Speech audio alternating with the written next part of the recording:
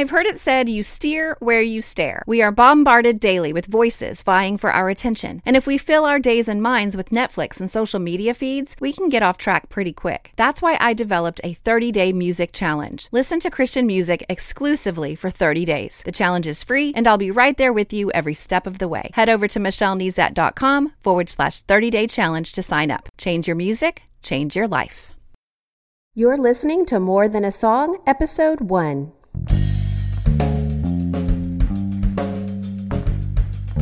Hello and welcome to this episode of More Than a Song. My name is Michelle Nezat, and this is the podcast dedicated to helping you discover the truth of Scripture hidden in today's popular Christian music.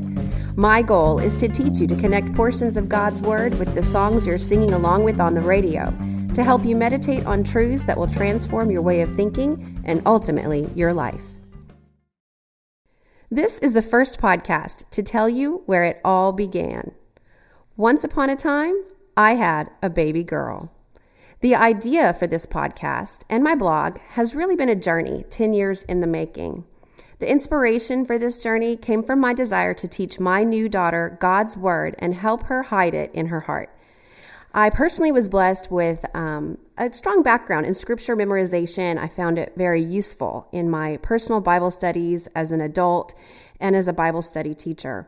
And then music has always been very moving to me, even to the extent that God may bring a song to my mind to bring me through a particular situation or to give me a way to praise Him when I don't have words of my own. And so I just thought if I could combine my love of music with Scripture memorization, I really felt like I would have a big win. My original idea was to actually write the music and put it to Scripture. And to that end, I actually did write a few songs. I use the term write loosely because I was trying to use Scripture word for word. So I suppose God Himself wrote the lyrics, and I attempted to put these lyrics to a tune. It was at that point that I bumped up against my first couple of barriers. Number one, I don't know how to write music or play music. All I can really do is sing, so I came up with a few melodies, but I was really unable to translate them into full-blown songs. The second barrier was that I had difficulty making my songs sound relevant.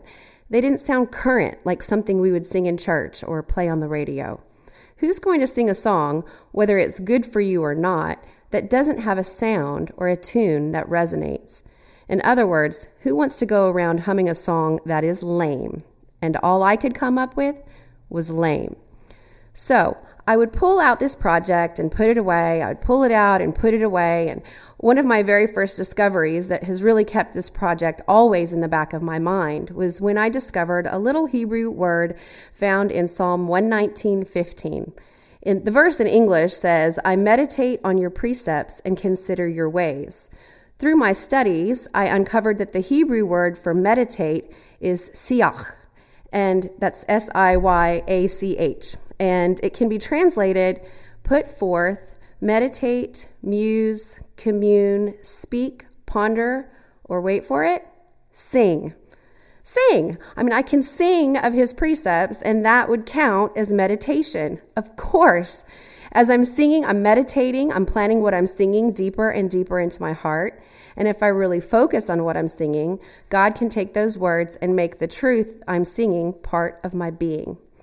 This one verse and ultimately this one word plagued my mind for all of these years. And ultimately, I think it was a seed that really had to go into the ground and die before it could bloom and grow. But I'm getting a little ahead of myself. So an interesting detail of my story is that God led us to a new church in our hometown.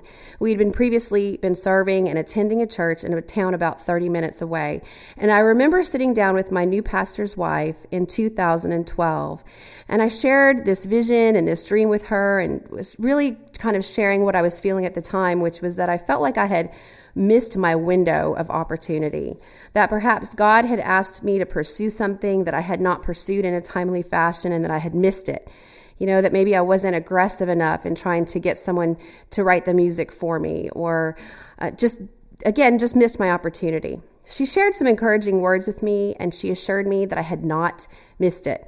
I took her word for it. I felt the assurance that accompanied her words. And again, I just kind of tucked it back inside and pondered it in my heart a little bit longer. But being a part of this new church has offered me opportunities to build relationships with and teach some folks who have recently decided to follow Christ as their personal Lord and Savior. And being around new believers has really shifted my way of thinking and ultimately my focus in both my personal Bible study and in the way I teach and think about teaching. I've said all of this because a few things happened in this new season of our lives in ministry that kind of created the perfect storm to lead me to my big breakthrough. So in the summer of 2013, one of the ladies in a small discipleship group I was leading, she told me a story about how a girl at work asked if she liked a particular Christian song on the radio.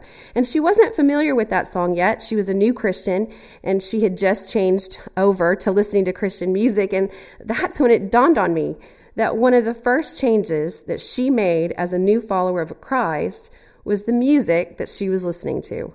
In this particular case, she had not yet heard the song, but we had a great conversation about how changing the music that she was listening to had made a huge difference, just even in the way she thought about everyday things, everyday life.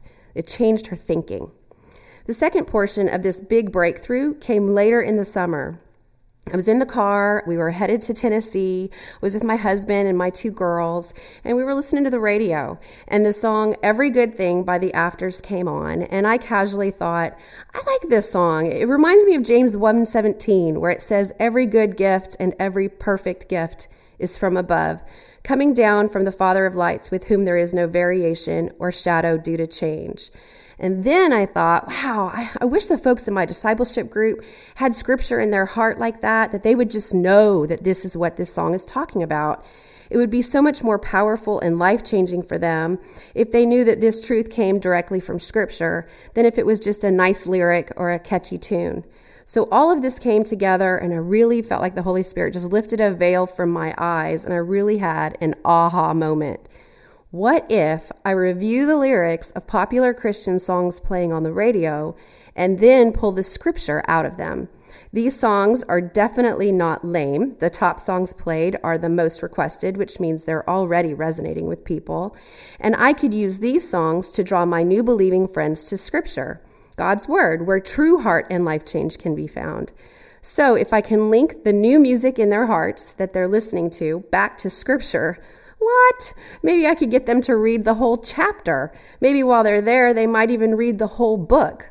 Like in James, if you read chapter 1, there's only 5 chapters. You could read the whole book in one sitting.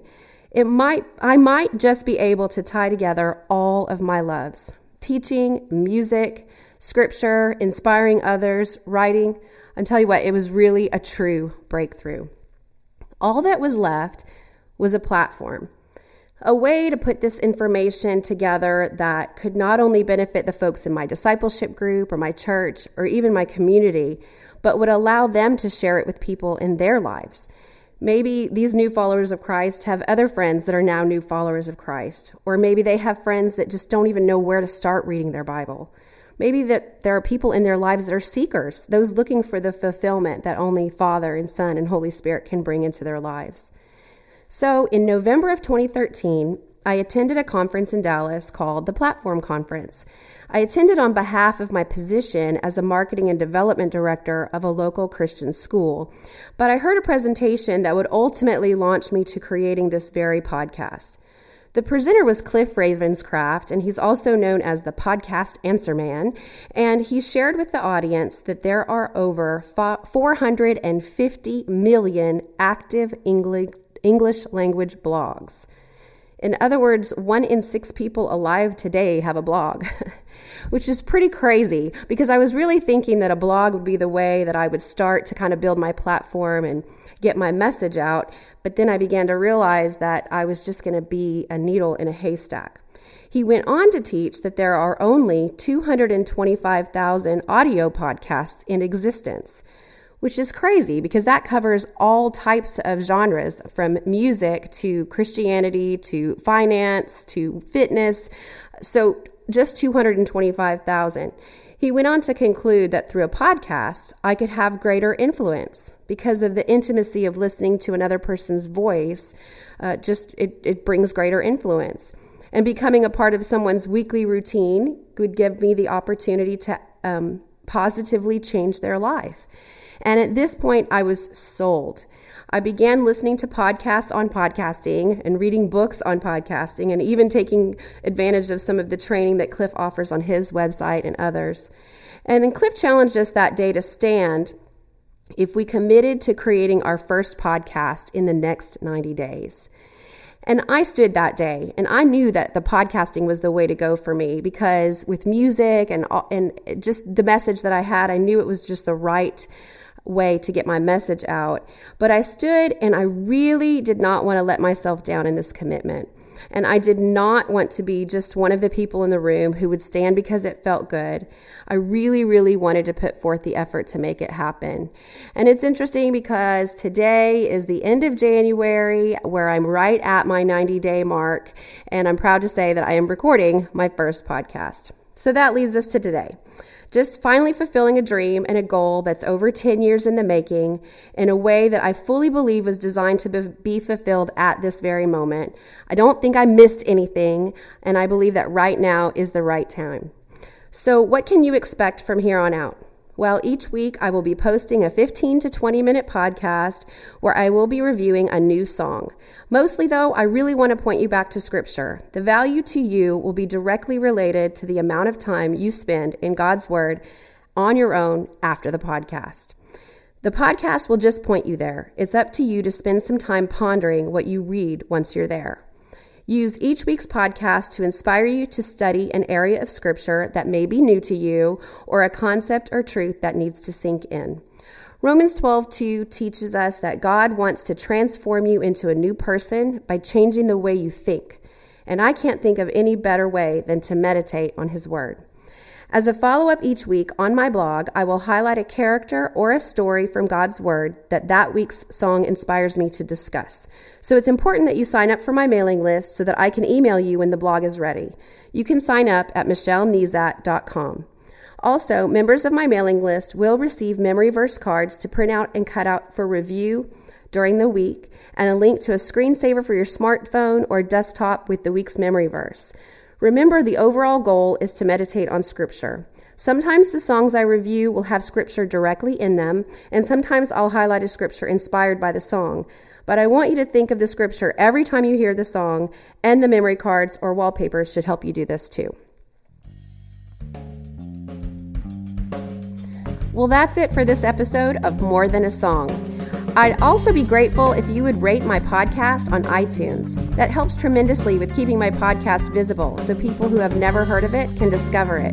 Just go to michellenezat.com/review and it will take you to the page that you can click to launch iTunes and leave a review. If you've already done this, thank you so much. I'm grateful. If you'd like to comment on this episode, please go to michellenezat.com/1 where you'll find the show notes for this episode. Scroll down to the comment section. I'd love to hear from you. Comment, question, whatever. Until next time, take time to meditate on God's word and consider his ways.